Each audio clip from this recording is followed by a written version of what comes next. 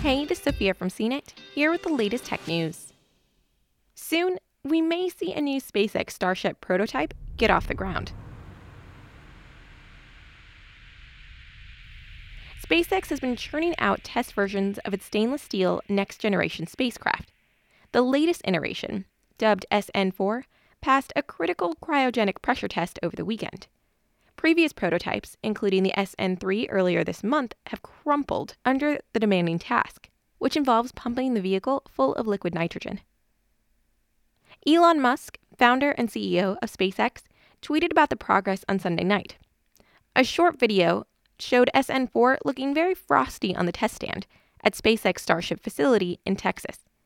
The aerospace manufacturer and space transportation company is based in Hawthorne, California, but has development, testing, and launch sites across the U.S. Musk has big plans for Starship that include a trip around the moon and eventual journeys to Mars. But the first spacecraft must make it through a series of tests much closer to Earth.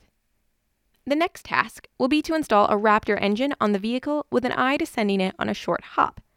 This may look similar to a test hop of a very early prototype in 2019. SpaceX is working toward the bigger goal of a Starship orbital flight that will launch the craft into space. In addition, SpaceX is already assembling the next Starship SN5. Delays and setbacks are common during spacecraft development, but SpaceX appears intent on keeping its momentum going through rapid prototyping. For more of the latest tech news, visit cnet.com.